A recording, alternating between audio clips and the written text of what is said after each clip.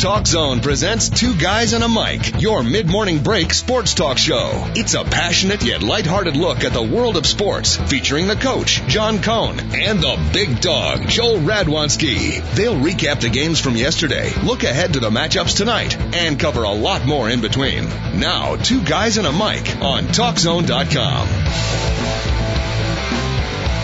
Welcome in, everybody, to Two Guys and a Mic. This is an extremely special show because, first and foremost, the coach, John Cohn, is not here, which means that we're not going to be talking about the geriatrics of the sports world. We're going to be stuff that's modern, hip, the nowadays type stuff.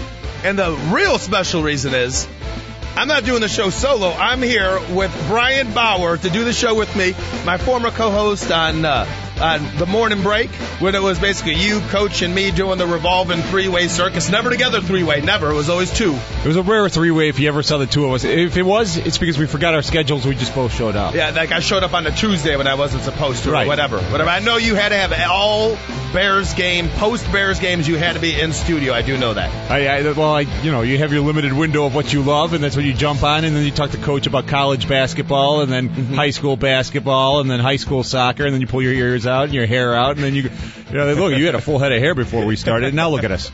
Yeah, and I definitely don't have a full head of hair now. So David Olson doing the production over there. So it's going to be Brian Bauer. Now, Brian, am I supposed to call you the bad boy? I can't even remember. I remember there was like a weird homoerotic thing he had with me at one point where it was the boy toy. The boy toy, which I don't think he really knew what the definition was, but he just kept calling me that. And then came the bad boy, double B, Bauer, Brian, whatever, man. It's been a long time. I'm just going to call you double B. I like that one the best. So, attaboy. This is Two Guys and a Mic. Joel Radwasnki, Brian Bauer here on Two Guys and a Mic. 888-463-6748. We're always the home of Cub fans that want to talk Cub baseball. You want to do a little crying off your get that off your chest. By the way, if they play 500 ball the rest of the way, yeah, they will match last season's record of 71-91. Well, they're 40-20 now. They're basically winning. 40-20. Was it? Oh, sorry, 20-40. Flip it. I was going to say they played the Twins this weekend. I didn't watch the game. Nah, not a chance. They lost 2 out of 3, as always. So basically, like, if they lose 2 in a row, that's when I watch. I'm hoping that that's the third game. That's the one we're going to get the win in. It's kind of pathetic. Sadly, I mean, listen, you and I are both diehard fans. Diehards. The fact that I'm now watching just to see who ggets traded.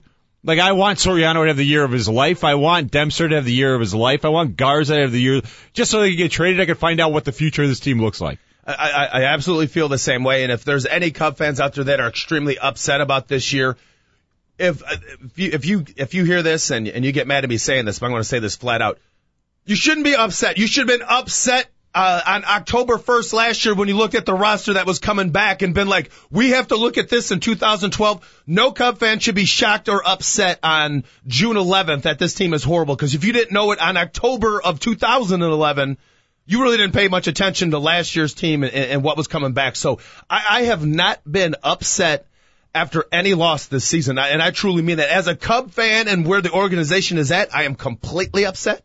If you get what I'm talking about, Brian. But This season has not irked me whatsoever. When I see him throw the ball over the infield, not hit, relief pitching, that's absolutely brutal. I just shrug my shoulders. Well, they got rid of a couple relievers that could throw the ball, like Sean Marshall.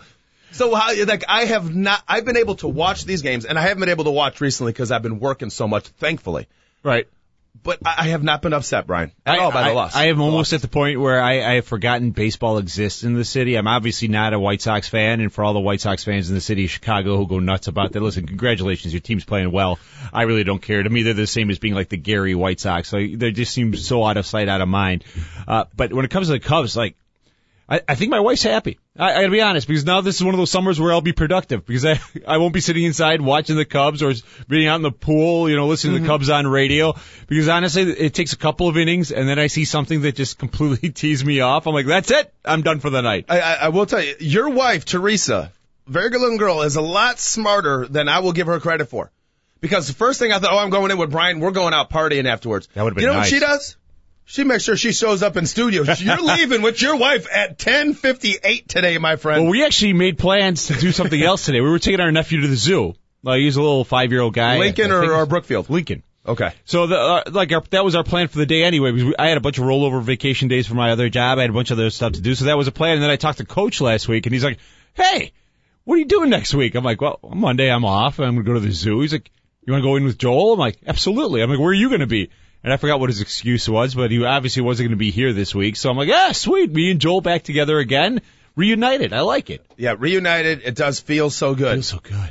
Coach is living up to his name, and he's running a camp this week, basketball camp. Oh, excellent. Excellent.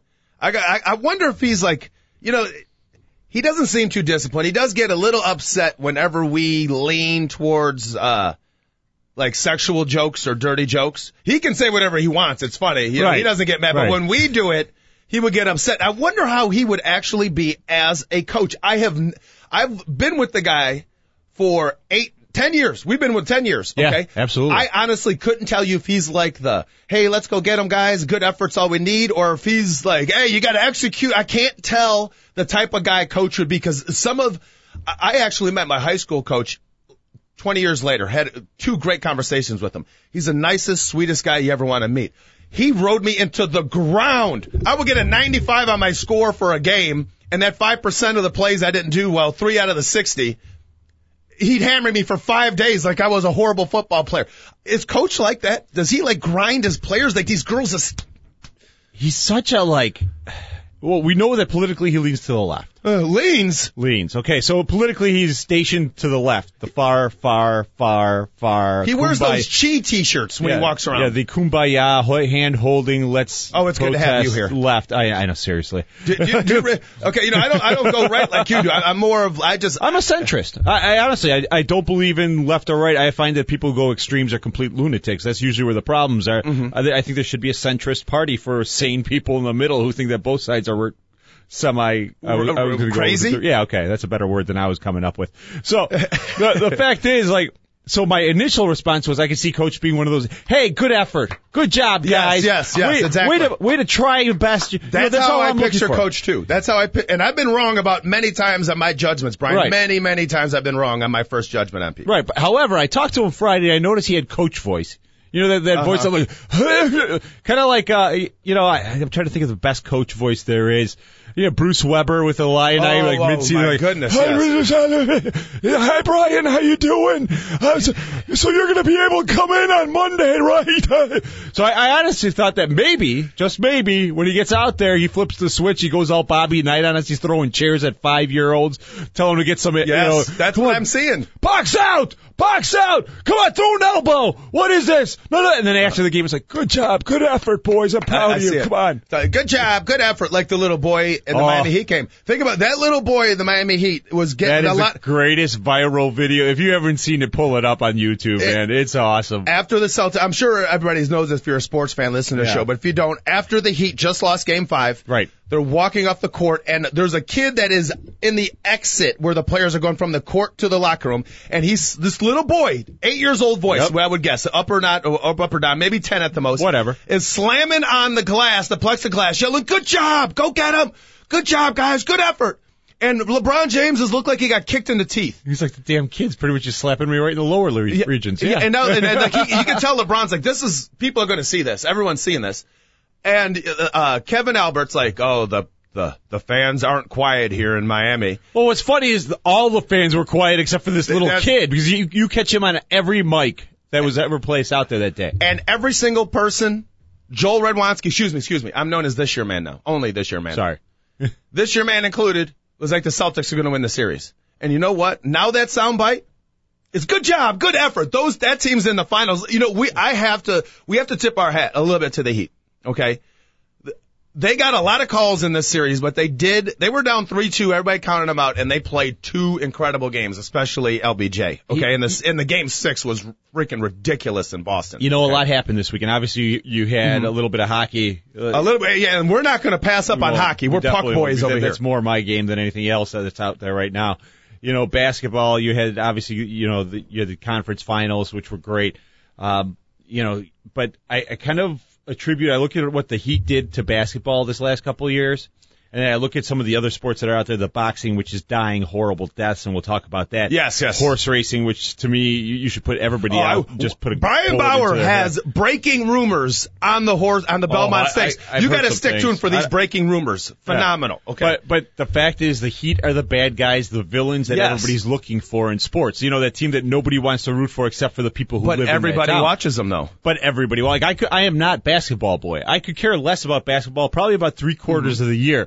Glued to a set on Saturday night with another group of people watching it, just kind of in awe, rooting on the Celtics, who, by the way, 3 years ago, I could have hated the Celtics, too. I didn't care about them either. What's likable about Kevin Garnett? Hey, Kevin Garnett, you just won the world championship. You're an NBA champion. What do you have to say to the world on this Disney Channel? Here's the microphone. I effing did it. I'm a effing champion, effing mother, effing champion, effing mom, I effing did it. Mom's proud. Kevin Garnett, if that's your moment. It will never be replayed again in television history. Thank you very much. And then he threw out the Adidas slogan, which he got wrong, too. Like, at the point, I think he said something like... Yeah. I can't remember what it was, but I forgot what the Adidas slogan was. We never see it again because he swore too many times, so, he swore and said the thing wrong. And people were like, well, did he mean this? Because what is he talking about? 888-463-6748. If you can tell me tell us what Kevin Garnett said, the Adidas slogan, we'll give you a free kayak tour on the Chicago River. Oh, look at that. Waterriders.com. I'm going to look it up right now. Waterriders.com. So, but the NBA has turned this year. You know what? Oklahoma City's a very likable team. It makes the story even better. You get these young kids who really don't have any bad background to them. You know, Westbrook, he has a great story if you ever looked at his bio and his background. But still, people are watching this. Now they're like, well, I'm going to just root for Oklahoma City because they're not the Heat.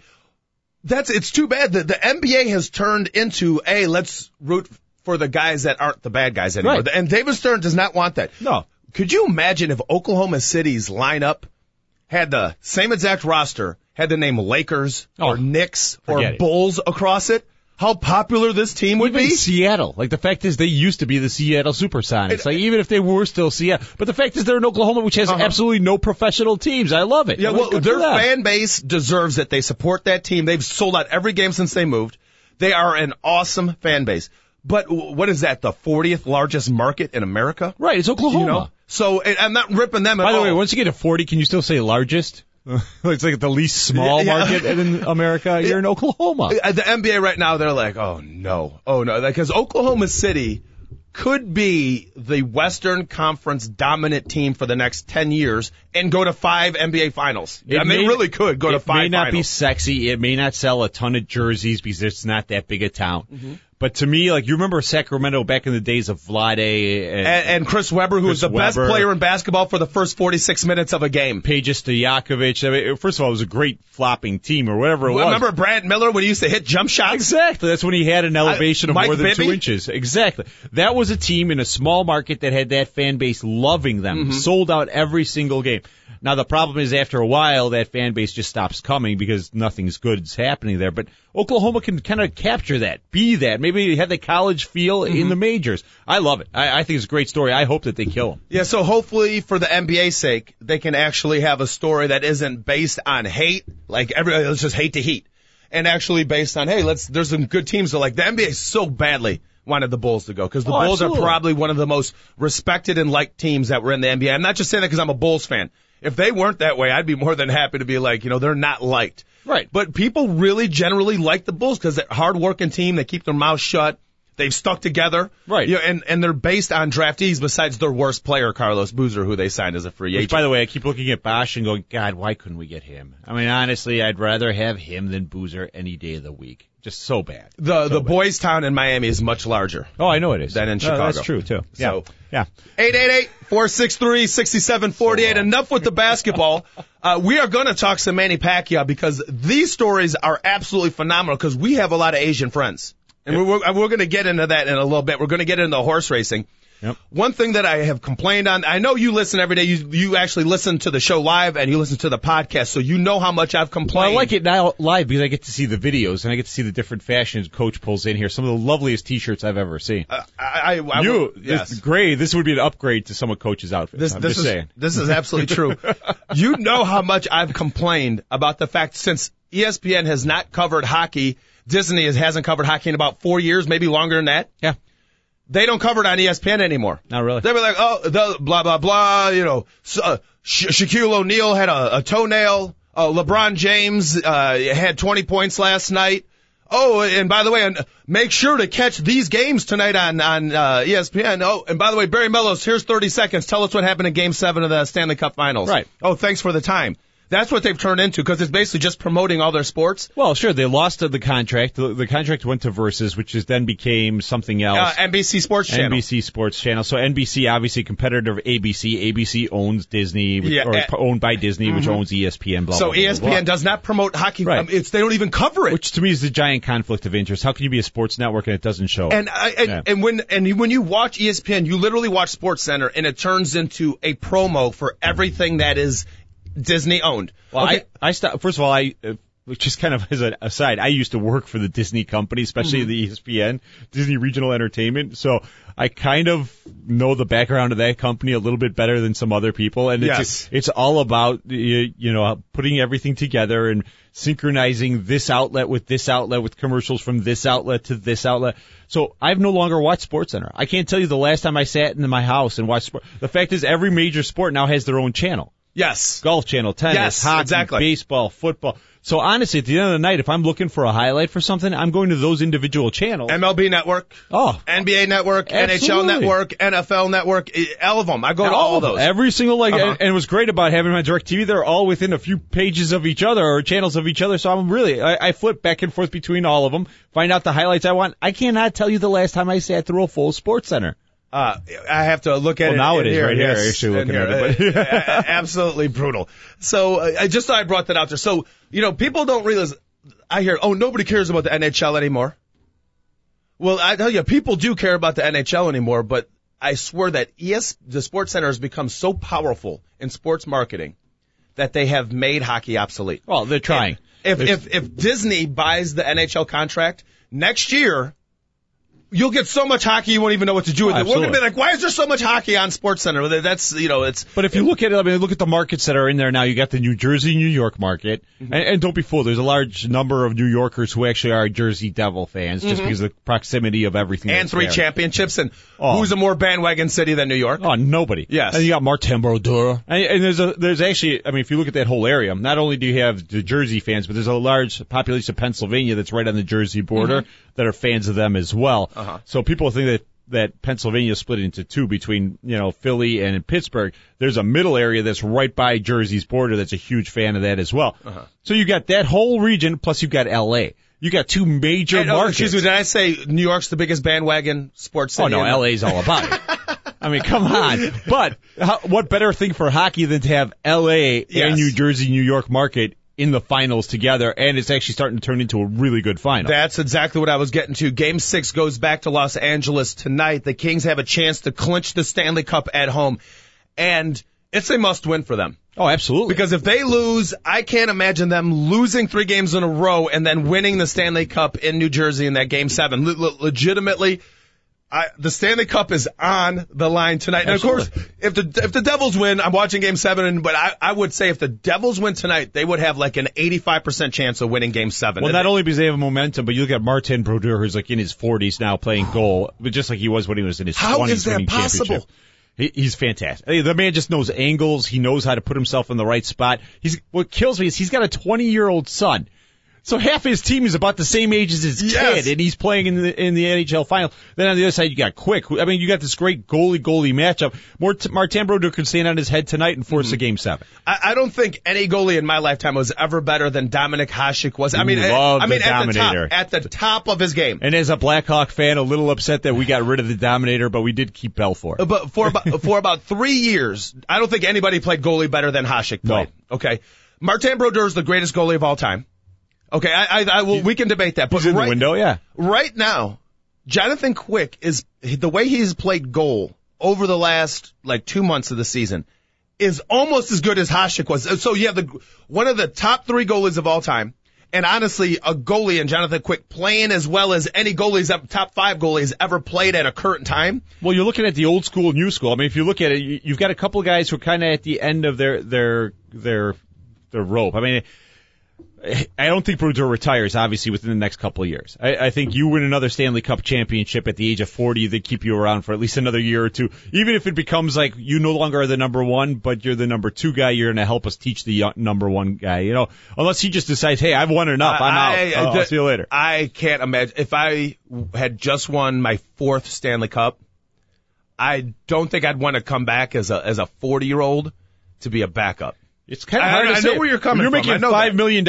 It's hard to say no to anything, to be honest with you. I mean, I got to work every once a week. I can do that, okay. So I'm playing 25 games this season, and then hopefully 20 in the playoffs. But again, yeah, like you said, I mean, you got enough cash to do whatever you want. You've been doing it forever. So, I mean, I look at, you know, he's kind of that old school world. You know, the guy up in Boston is he's semi-retired. Yeah, he said he's just going to take a year off and reconsider, which is actually kind of cool.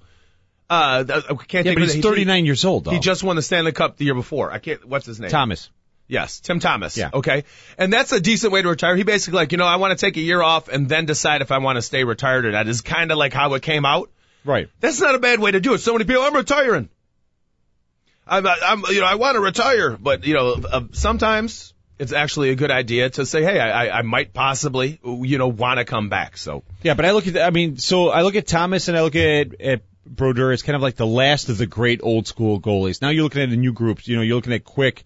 You're looking at the guy in Phoenix. I want to say Smith. Yes. That guy was awesome. Picarine, I'm a huge fan. Yeah, he is. He's Schneider awesome. In Vancouver. One of these days, Vancouver is going to realize that they got to get rid of Luongo, and he's just a joke and needs to go. Yeah, their backup Schneider, I think, is a great young goalie who needs to get a lot more game time than anybody else. I mean, the NHL is full of great young goalies that are out there. So that next generation is coming up, and I think Quick's going to be one of the top 5. Is Roberto Luongo the goalie that shrinks him the most in the big moment? Think about how great that guy is all year long. Regular season's phenomenal. And you can't be like, just because you lose in the playoffs as a goalie does not mean you're a choke artist. Please, because there's guys in front of you.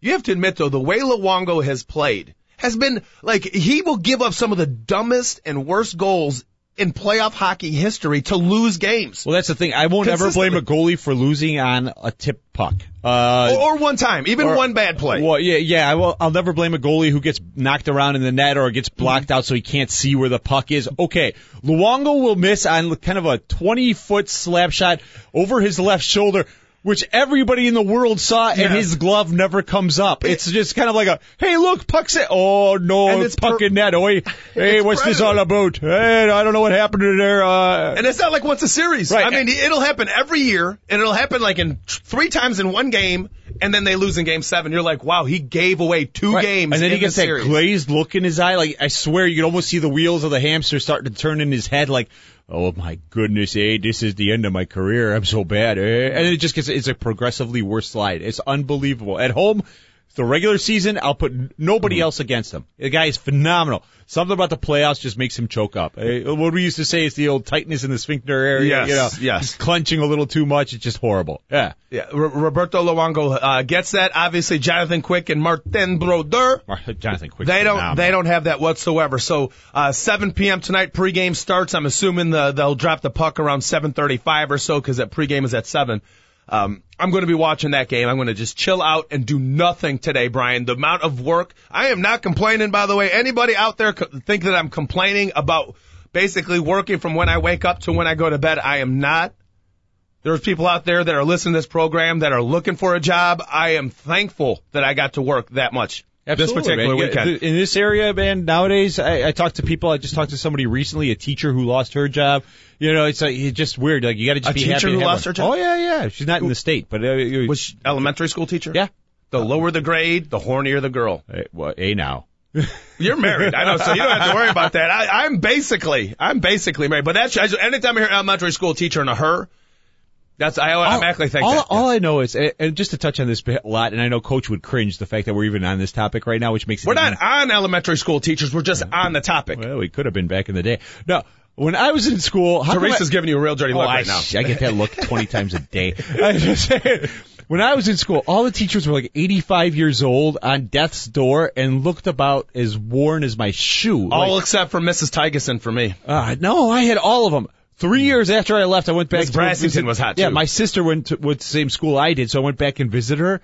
it's like a whole new crop of hot teachers came in. Like, well, and all these girls were getting arrested for whatever with students. I'm like, man, where was this when I was a kid? I just want to add my grades would have been so much better. For some reason, I definitely steer away. Coach brings up the Penn State scandal. I try to stay away from that. There's a bunch I try to stay away from. But I usually, for some reason, the sick part of me, if I see it on Yahoo, woman teacher arrested for molesting a boy, whatever. Note the story always has this. After the relationship was terminated. Well, yeah. The boy goes and tells on the it's not during. He's a boy. It's not during. It's never like, recently this teacher has taken advantage of me. The story always is after it's broken up. The guy gets so upset, he then tells somebody, I was molested by that teacher. Why is it after breakup? You know why? Because the boys were willing. Okay? Do you see my point that I'm getting at it? Listen, after the teacher moves on to another student, I'm so devastated. She took advantage of me. Sure she did. And no, she didn't. No. 25-year-old women should not be having sex with 13-year-old boys. Agreed. I'm not saying it's okay. But consistently, that's the pattern. But as a 13-year-old boy, I think I had that fantasy about 300 times. So 300? An hour? True As a 13-year-old boy. My goodness. So look at that. Notice that in the stories. It's after the breakup. The boy was so distraught, he couldn't fit in with the rest of his students. Of course he couldn't. Okay, he's actually, never mind, I want to drop that subject right now. Coach, I swear to God, if he's listening right now, he's freaking out. He would not be happy whatsoever. Right. Everybody gets the point out there. Okay, we are going to talk Bears later. Yeah. Talk Bears later. Yeah. I have a lot of Asian friends. Yeah. Matter of fact, I'm dating a Chinese girl. Yeah, I've seen the picture. I'm going to need some advice because I got now. Do your Sorry, she's behind me. I have to watch myself. Does your wife's parents, are they actually from China? Hong Kong. Okay, so they speak Cantonese. Right. Okay, my girlfriend's parents speak nothing but Cantonese. They speak very little English. Introduce them to my girlfriend's parents. But they do know a couple English quotes, which I absolutely love. Right. Okay, here's food, eat. Right, my favorite. Here's more food, eat more food. They know that, then they just keep feeding me. So off air, I'm going to need a little bit of help. Okay. But the one thing I do know, I don't know that many Chinese people, but I know a lot of Filipino people. And one thing I know about Filipino people, they love them some Manny Pacquiao. Well, they do. And this weekend was a Manny Pacquiao fight. And I honestly, I am on the river, and it's a Saturday night, and they asked me to work another tour. And I'm like, okay, you know what? I'd rather make, X amount of dollars than go spend X amount of dollars. I won't watch the Manny Pacquiao fight. If I would have known that Manny Pacquiao was going to lose in a controversial decision, there is no way I would have missed being at the largest Filipino bar in the city. Quite honestly, my Filipino friends might be mad at me saying this, but it would have been pretty funny. I would love to have seen the anger in all those people's face. Tell me what happened. A buddy of mine, Irv DeCastro, and I, we were talking on Friday. He's Filipino. Okay. Irv and I, we worked together. We were discussing some other stuff, and I said, I have a bad feeling about this one. He's like, come on, man. And first of all, if you know any Filipino anywhere, this is their god. I mean, this guy. It's beyond Michael Jordan. This guy, it seriously he's a governor back in the Philippines. Mm-hmm. He owns his own karaoke machine that he sells in the Philippines. Have you heard his voice? And he sells albums. It's unbelievable what this guy's done. I give him all the credit in the world. Unbelievable guy. Mm-hmm. So I say it, throwing it out there. I'm like, it's kind of due. I think he's going to lose. Uh-huh. What are you talking? Pound for pound, the best boxer in the world. Blah, blah, blah, blah, blah, blah, blah, blah. I'm like, that's not the point. The problem with boxing is this. It's dead as a sport. They have one guy and one guy only. It's Manny Pacquiao. Mm-hmm. If he doesn't have somebody to fight against, who cares? They're going to keep bringing out bums. Manny's going to beat him. There's going to be no interest in the sport. It's like, yay, the Filipino population will watch and applaud, and the rest of America yawns because, great, Manny fought some bum. Who cares? Yes. All right, and who's the guy who won't fight him? Floyd Mayweather. Mm-hmm. Yeah, Floyd Mayweather won't. So, I mean, first of all, for any sport to be in a situation where you have one star, you have no legit competition that's willing to fight, and the one legit competition is weak between the ears and won't do it. It just shows how bad the sport is. Uh-huh. And when your best division is the heavyweight division, and it's two brothers who own the belts, and they won't fight each other because they promised their mother they'd never fight each other, the sport is dead. The sport is absolutely dead. That's why I watch the UFC, because that's a real sport. Mm-hmm. People fight each other in that sport. By the way, the heavyweight champion of the world, the greatest heavyweight boxer on the planet, plays middle linebacker for the Baltimore Ravens. So absolutely. Why watch the sport? Right. If you're 220 pounds and are athletic enough to be the world heavyweight champion, Right. You're playing high school football because you know you're about to make millions of dollars playing strong side linebacker or defensive end or middle linebacker or tight end. Right. Or you're really into yeah. fighting and that's what you grew up on and that's what you want to do. You go into mixed martial arts because honestly there's more outlets as a youth to actually make a little bit of money going into it, and it's more on TV than regular boxing will ever be again. It's not like when you and I were kids, there used to be CBS fights every weekend. Yeah, ABC had a fight on the Wide World of Sports would have at least one of their Saturday shows a month, just all boxing. The first pay-per-view I ever saw was as a young kid. My uncles and my grandfather. What year? How old? I can't even remember. Was it Sugar Ray versus Roberto Duran? No. That was my first. Holmes Clooney was my first fight Holmes ever. Clooney. Yeah, the Great White Hope. The Great White. Oh, that was Great White joke. that was like my second or third. That was my first ever pay-per-view. I remember having a soda while my dad and my uncles drank beer, and that was the first fight I ever saw in my life. I was able to stay up later. Right. We got to stay up later, right. and I remember my dad always going to beat up this Cooney's going to win, blah blah, all these reasons. And then next thing you know, Cooney just punches him right in the jimmy. Do you remember that? Yeah, I remember the fight. It was the first fight I ever seen. I remember looking at my dad going, "Is that legal?" And he's like, "No." Cooney was kind of winning the fight. I remember he was kind of winning. Yeah. Punches Holmes in the jimmy, and everybody's like, "Oh man, how can the guy go on?" They start the fight about a half hour later. Yeah. And then Jerry Cooney got beat up. He deserved it. You don't punch a man there. But that's what I'm saying. That's when boxing was boxing. I mean, you had legitimate heavyweights. You had legitimate lightweights. You had, the divisions had tons of talent. Now it's one guy. So, first of all, let's say this. Bradley somehow broke his foot. Tim Bradley Jr. Yeah. Okay. Congratulations for continuing to fight with a broken foot. I mean, that's got to be a bear. You have to dance around on a broken foot for a whole fight. I think he did it in the second or third round. I can't remember when it happened. How do you break your foot in a fight? They said it was stomped on. They said, I don't buy it. I mean, how weak is your foot bone that you're breaking it? Yeah, in a fight. Yeah, I don't get that. Whatever. So then he comes back, and if you watched it and you saw the replays, if you saw any of it, you saw, yes, there was good back and forth, but clearly everybody there saw that Pacquiao had advantage. Okay, so it goes for 12 rounds. For 12 rounds. Then it goes to the judges. And somehow the judges did not see what everybody in the arena saw, what all the sideline people had seen. I mean, everybody who talked about the fight, Pacquiao had this fight. And I give Bradley all the credit in the world. The guy looked like he was in the fight. It's not like he was just like, I'll throw a punch, run around for a circle. No, the guy was actually throwing punches. But Pacquiao loses. Now, my theory behind it is, because the first thing I always go to is, well, why? Why would you do this? Why? What's the point of this? I mean, your biggest stud just lost.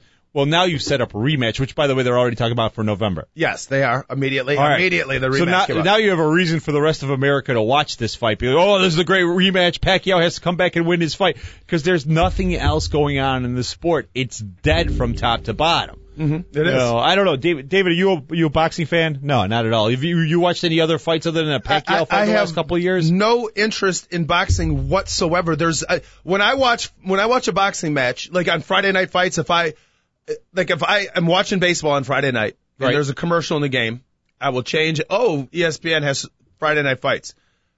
I'll be watching for like a minute and something. Like, these guys have not even swung a punch. It's the most boring sport.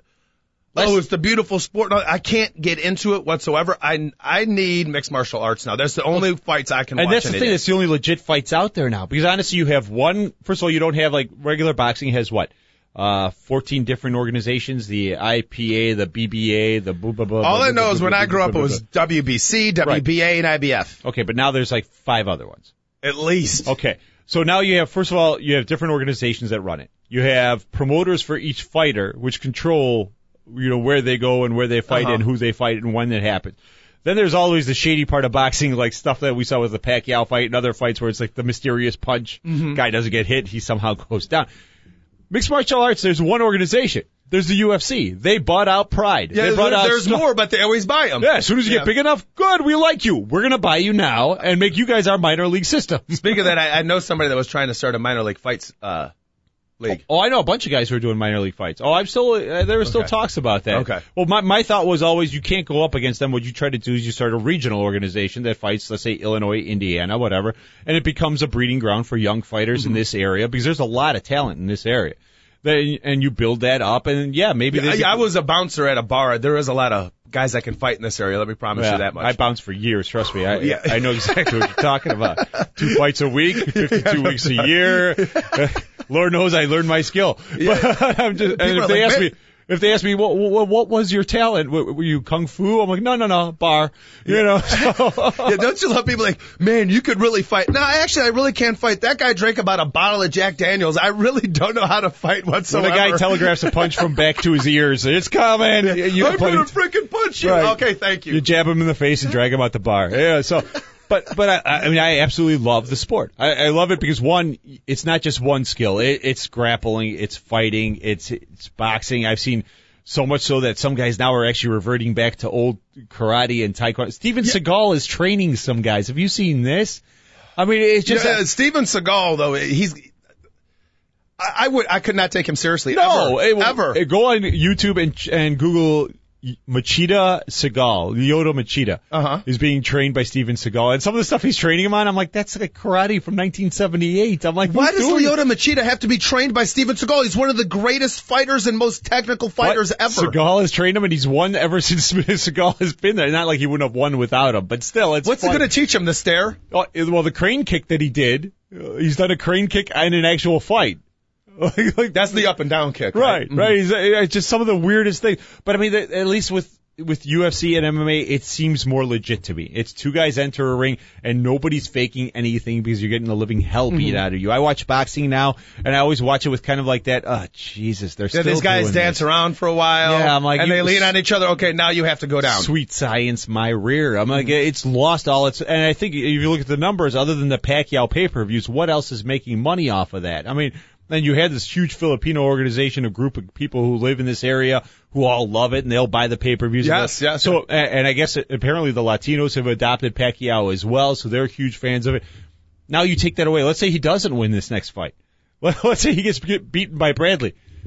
Where's your fan base? Who's watching? Yeah, what now? are they going to do if Pacquiao loses the rematch? Right. So what's going to happen is no matter what happens in the rematch, Tim Bradley could dominate. If he doesn't knock him out, Pacquiao's winning the rematch. Exactly. I mean, to me, boxing and a little bit of horse racing too, it's gotten to the point where it's so fake and so convoluted, I can't get into it anymore. I don't respect it anymore as a sport. Okay, ding, ding, ding, ding, ding. Breaking rumors. I don't know if it's so I mean, I heard this last week, Thursday, on a couple of different outlets. Oh. And I heard it from a couple of guys who are big into horse racing at Arlington Park too. Now, we're transitioning from boxing, you have to worry about it being fake. Now it's horse racing. We've known for years has been, juiced horses. Especially if you're at the smaller staked races. Right. I mean, that's really easy for a couple jockeys to work out some stuff. Right. Next thing you know, okay. Or a jockey fails to really push his horse, or, there are little things about horse racing that can be done. My brother knows a guy working at a stable.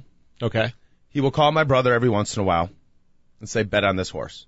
He's 100%. Now, I know that's probably illegal, but if your brother can give me a call, that'd be fantastic. So anyway. 100%.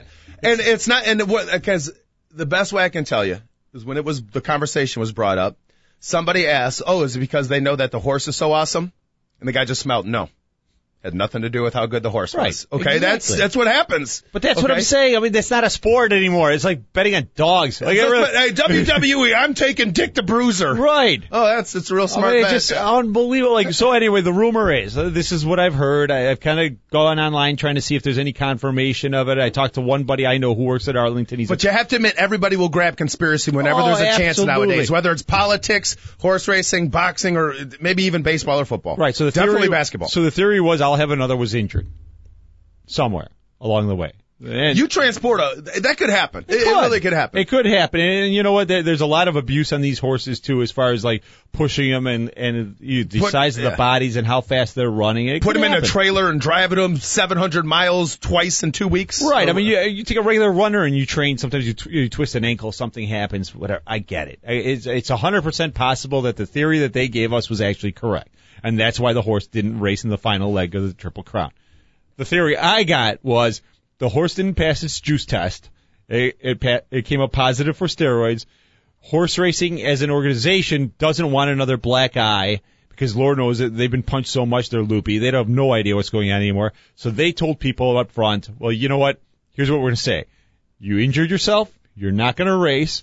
You guys can take your horse, put him to stud, make all the money you want, and we're not going to say a word. We're just going to say you had an ankle problem or whatever the thing may be.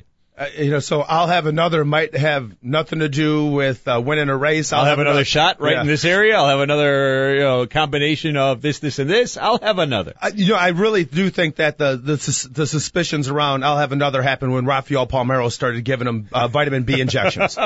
Right when that happened, they became suspicious. Okay. I almost said a wrong phone. I almost came out my home phone number over the air. What would that be again? 773? It's 976 TART. T-A-R-T. Okay. 888-463-6748. In this world, I don't know how many conspiracy theories are, right? Sometimes I do think. There's a ton of them. I don't think. I'm not going to just say I'll have another was juicing. Okay. I really am. I'm not just going to. I'm going to have a little bit more confirmation on that. Right. Well, yeah. And how you ever going to get confirmation? It's one of those things where an organization just says, okay, that's enough. We got to hide this. Because this is like here's the thing with horse racing, they really only have 3 major events a year. Mm-hmm. They're always pushing for that Triple Crown winner. It seems like every 3-4 years you have another possibility at Triple Crown, just because they also need to build so much momentum for their sport. Because honestly, when was the last time you went to the track? It was Mother's Day, probably 3. My mom loves horse racing. We did Father's Day because Teresa's father and mine are big gamblers. And Teresa's dad, I'm sure, is a real young buck and is the next generation of horse racing fans, right? Young bucks, 70-something. Yeah, that's my old that's man is 60-something. That's the generation that still has. They're also the generation that still pay attention to boxing. It's like it's this old group of people that. It's a sport that I can't see keeping going. I mean, it'll be there for gambling purposes. But, that's it. Yeah. But, I mean, how much TV time do they really get other than the syndicated straight-line cable people who are watching it just for gambling? Or people OTVs. watching it over their – more people are watching horse racing on a computer than on a television right now, or at the track. Well, the people who watch it on TV are the ones who've got that dedicated channel to it because they've got OTB bets placed all over the country. Yeah, my brother my brother will seriously, he can touch this newspaper and you'd look at it and the price will go from 75 cents to $1.50. That's on my brother. If anybody needs to make money, just hang out with my brother for a half hour. Given a little nest egg, said, hey, work on this. It's the exact opposite, okay? Who has all the fun? Who has all the adventures? That's me. Who makes all the money in life? My brother. My brother can bump into somebody in a car accident, totally his fault. The person will come out crying, I'm so sorry. Let me write you a check for it. My brother's like, oh, yeah, you're right. You're right. Actually, this check isn't big enough. Okay. And they'll write, and then and my brother will drive away, be like, I made another $1,000 today. Good for him. I'm not, it's not luck. It's hard work for my brother. It really is. But right. It's just funny how we have the dichotomy. One guy has nothing and the other guy has everything. That's kind of like how my brother. Yeah, it all evens out. He doesn't have this, though. Well, see, that's what I'm talking about. I'd rather have the money, though. I honestly would rather have the money. Money only goes so long. That's all I'm saying. My theory in life is make enough money to have fun. I'll continue to make money. That's why I work Monday through Friday, and that's why I have a second job. I do PA for a minor league soccer team out in Wheaton. And by the way, did you say just make enough money to have fun? Yeah. Teresa gave you the 21st dirty look of the day. That's okay. Again, this is why my back is turned. All the looks can come. And I may feel them in this general area, in the back of the head. I feel the hairs coming up on the back of the neck. Mm-hmm. But it doesn't matter until I get in the car with her later. So it's all right. Are you driving? Yeah. Okay, then she can't beat you as much. Well, she doesn't have to. Okay. The looks are death enough. 888-463-6748. So forget conspiracy. Okay, right. I ain't gonna talk any more conspiracy.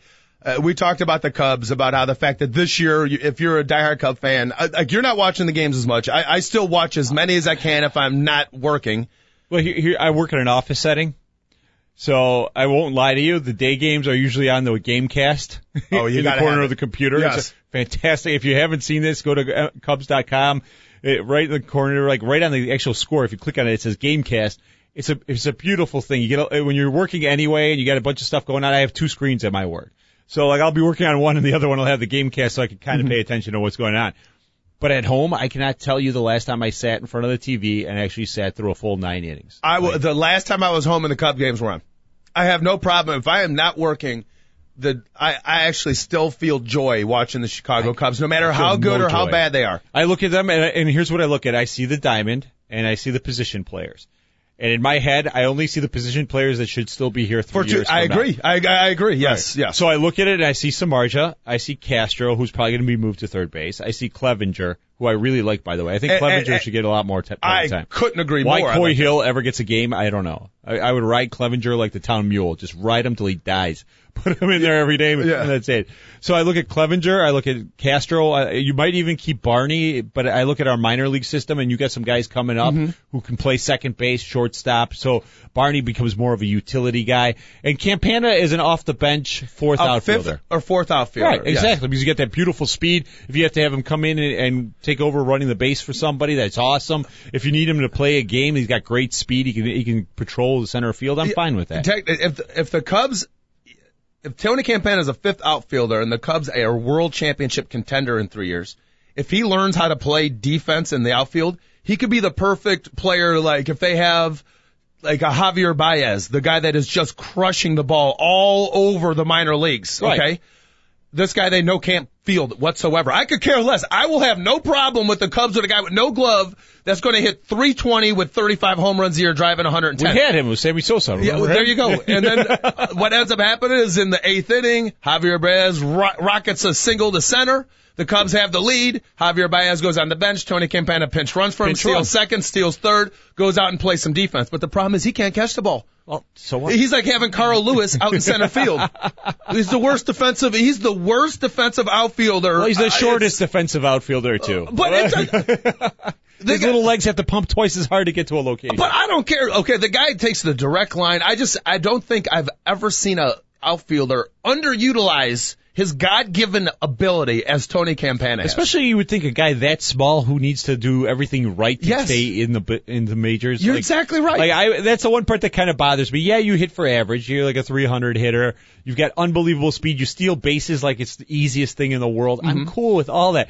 But you would think somewhere along the line at AA, single A, Iowa, Tennessee, somebody would have said, hey, Tony, come here. You're small. You're never going to be a power hitter. Yeah. If you want to make it to the bigs, you're going to have to learn to play center field and be the best outfielder on the team. I agree. And you have a weak arm, so you got to be even better. You'll triple hop it to the shortstop, who's sitting all the way halfway out in the outfield anyway. Learn to play outfield. And nobody's done that to him. Yeah, they really have he doesn't listen, yeah. And every time he pops up, and which happens way too much, I immediately think of Wesley Snipes and Willie Mays Hayes from Major League. He should just, from next time, drop right when down, the ball, give me 10. Just throw the bat down right in the middle of the game, do some push-ups. If that happened, that would make my 2012 season. See Tony Campana do some push-ups right going down to first base. I'm all for that. Except too much muscle might slow him down. I'm not so sure. Excellent point. Now, when I was talking Cubs, the real reason I wanted to talk to you is because, some people I can talk Bears with. Right. And, I can just talk Bears with because I'm just talking Bears. You do that for an hour a day, easy. Talking Bears with you is a really good thing. I love talking Chicago Bear football with you. Now, I don't know if we're going to we do a show about once a year? Right. Once a year. We're lucky. Now, I honestly, truly, in my heart, think this has been the best offseason the Bears have had, I don't know, since 2001, before the 2001 season when they added just unbelievable amounts of talent. That's when, remember when Mark Hatley was doing an unreal job that year and then all of a sudden he got fired? Yeah. It was like, well, and then Angelo comes in, I'm like, what did Hatley finally had a good offseason and then they give him the axe? 2001. What remember draft they was brought that? it. Okay, for the draft, I don't really remember that. Oh, no, I do. It was David Terrell was the number one pick. So stop. Hear me out. Okay. Hear me out. This was after right. Hatley had a couple great drafts, including a guy by the name of Urlacher. Right. Okay. Well, in the 2001 year, he brings in Keith Drayler.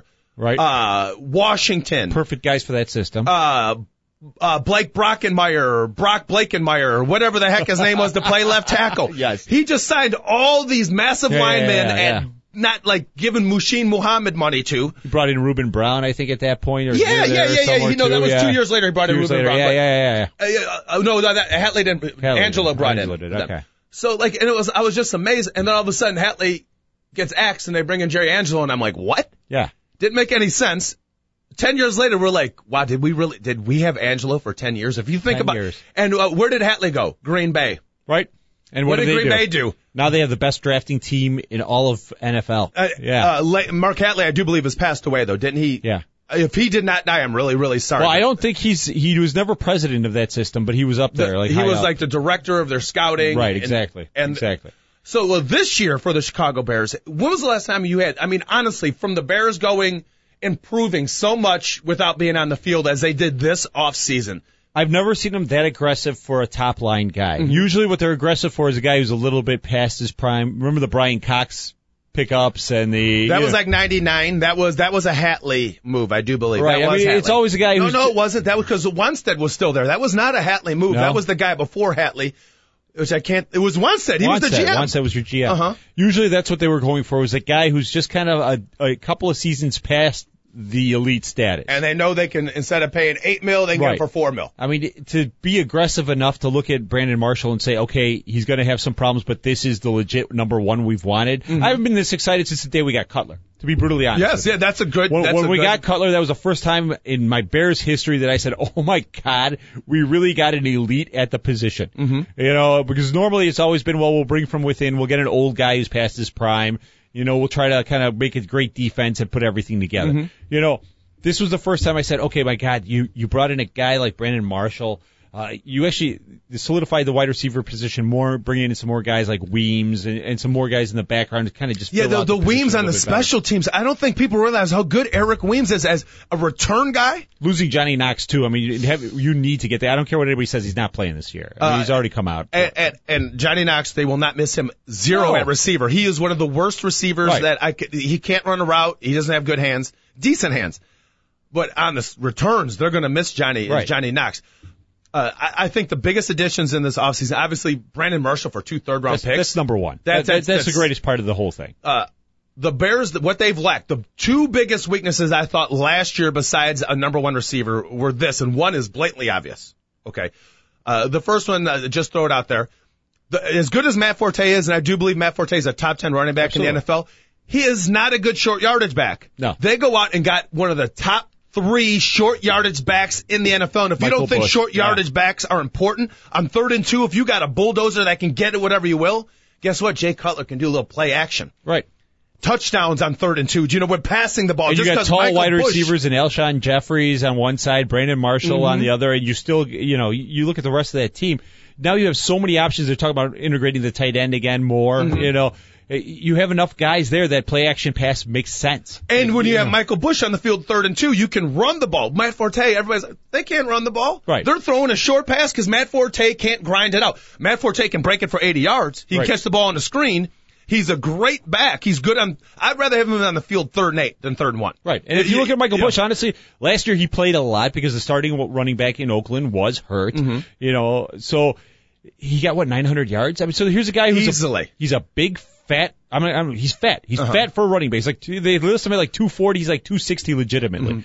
Mm-hmm. My dad loves him because of that. My dad has a weird affinity for fat running backs. Those guys are, I don't think people realize how important 3rd and 2 is to convert. It's huge. And after a while, those guys pounding on those middle linebackers gets them to cringe a little bit. It's like, I don't want to put my head in there because this guy's going to hit me again. It's the reverse of the linebackers who hit running backs enough times. It becomes one of those, oh man, I'm going to go for his ankles. And then form tackling goes out the window, and all of a sudden these guys are breaking big yardage off of those 3rd and 2, 3rd and 1 plays, and they're gaining huge yards off of it. So I love it. I thought that was a huge pickup that was under. And then you look at the backup quarterback position. That was the second part. Thank you. Go ahead. That was definitely, and I'm going to contradict myself on the statement after this. I'm glad you got a plan. I'm going to contradict myself. The last 6 games of the year. Yeah. If Jason Campbell was a starting quarterback of the Bears instead of Caleb Haney, absolutely, they would have made the playoffs. Would you agree with that? Absolutely, 100%. They were 1-5. Their only win was the last game of the year against the Vikings. They lost the first 5 he started. And Matt Forte wouldn't get hurt because the Kansas City Chiefs had 27 guys in the box when Matt Forte got the ball and his knee blown out on that play. If you remember, Derek Johnson wouldn't block because the tight end they brought over from the Steelers, Spaeth, was running and be like, I have 4 linebackers to block. He picked the wrong one. Right. Derek Johnson cuts Matt Forte's knees out. They wouldn't have went 1-5 with Jason Campbell. Now they have a legitimate backup quarterback just in case Cutler gets hurt. Right. And here's my second thing I'm going to say. Jay Cutler will contend for the NFL's MVP in 2012. I just said that, everybody. I mean this, Dave. I will say it again. I will say it many times throughout the course of this year, so you don't have to worry about carting this up. Jay Cutler will be one of the top 10 players in the NFL this season. pass rushers, corners, quarterbacks, running backs. We know quarterback gets the most recognition over those extremely important positions I just told you. Right. People will be talking about Jay Cutler as he will be better than Stafford. Okay. He might not be as good as Aaron Rodgers, but he will be one of the best quarterbacks in the NFL this season. I'm guaranteeing it. I can feel it in my bones. He's about to have that breakout year like we've never seen a Chicago Bear quarterback ever have this season. I have a friend down in Florida. He's on the Gulf Coast. Hates Jay Cutler. He's a Chicago Bear guy. Fan. Bear fan? Yeah, he's a Bear Okay. fan. Hates Jay Cutler. And I tell him, like, he is the greatest quarterback the Bears have ever had. So we started this argument a while ago. Not over Luckman yet. Oh, he's there. He's coming up quick. But, so we started going over the stats. And if you ever go to ProFootballReference.com, look at Chicago Bears all-time quarterbacks. He's already like number 7. He's been here 3 years. Do you know who Luckman is the all-time leading passer for yardage in the history of the Chicago Bears. Right. Okay. David, real quick, I hate to put you on the spot. Guess how many yards Sid Luckman has? Just give me roughly the 1,000. You don't have to give me exactly. But how many 1,000 yards did Sid Luckman, the all-time leading passer in Chicago Bears history, have? Like 12,000. Very good guess. Nicely done. Very good guess. It's 14,000. Yeah. Okay. He's still the all-time leading passer in Bears history. Throw this out there. The all-time leading rusher in Bears history is Walter Payton. He has 16,726 yards. It is more than 2,000 than what Sid Luckman has. Yeah, absolutely. And if you look at it, the yardage right now, Cutler is the 7th most. He has the highest passing rating of any of the Bears ever. Yes, ever. yes. So because my buddy kept pulling all Jim McMahon, if he stayed healthy, I'm like, no. Look at the numbers as they are. Uh-huh. It's wrong. The best quarterback ever will be Jay Cutler when it's all said and done. Yes. He has the best weapons of any Bears quarterback right now with Brandon Marshall. Right now, and say what you want, a lot of people who don't like Devin Hester, I love the concept of him being the slot back that now they have to kind of pay attention to because you've got these other wide receivers that are getting double teams. I like the idea of creating. We're going to have to go. I like the idea of creating opportunities for Hester. Well, I want to make sure he's the kick returner first on every single thing. Yeah, and then, hey, let's take advantage of his. Let's utilize his skills. Not we have a Hester package and sometimes he'll kick return. Not good. No, put him in on 3rd downs. I'm good with that. David Olson, you did a phenomenal job today. We want to thank you very much, everybody out there and. Two guys in the mic land, thank you for listening. Brian Bauer, thank you for coming in. Give it up. Hey, this is Joel Radwasnki, the coach. Will be back next week. Thank you, everybody, for listening. We'll be back tomorrow. Two guys in the mic.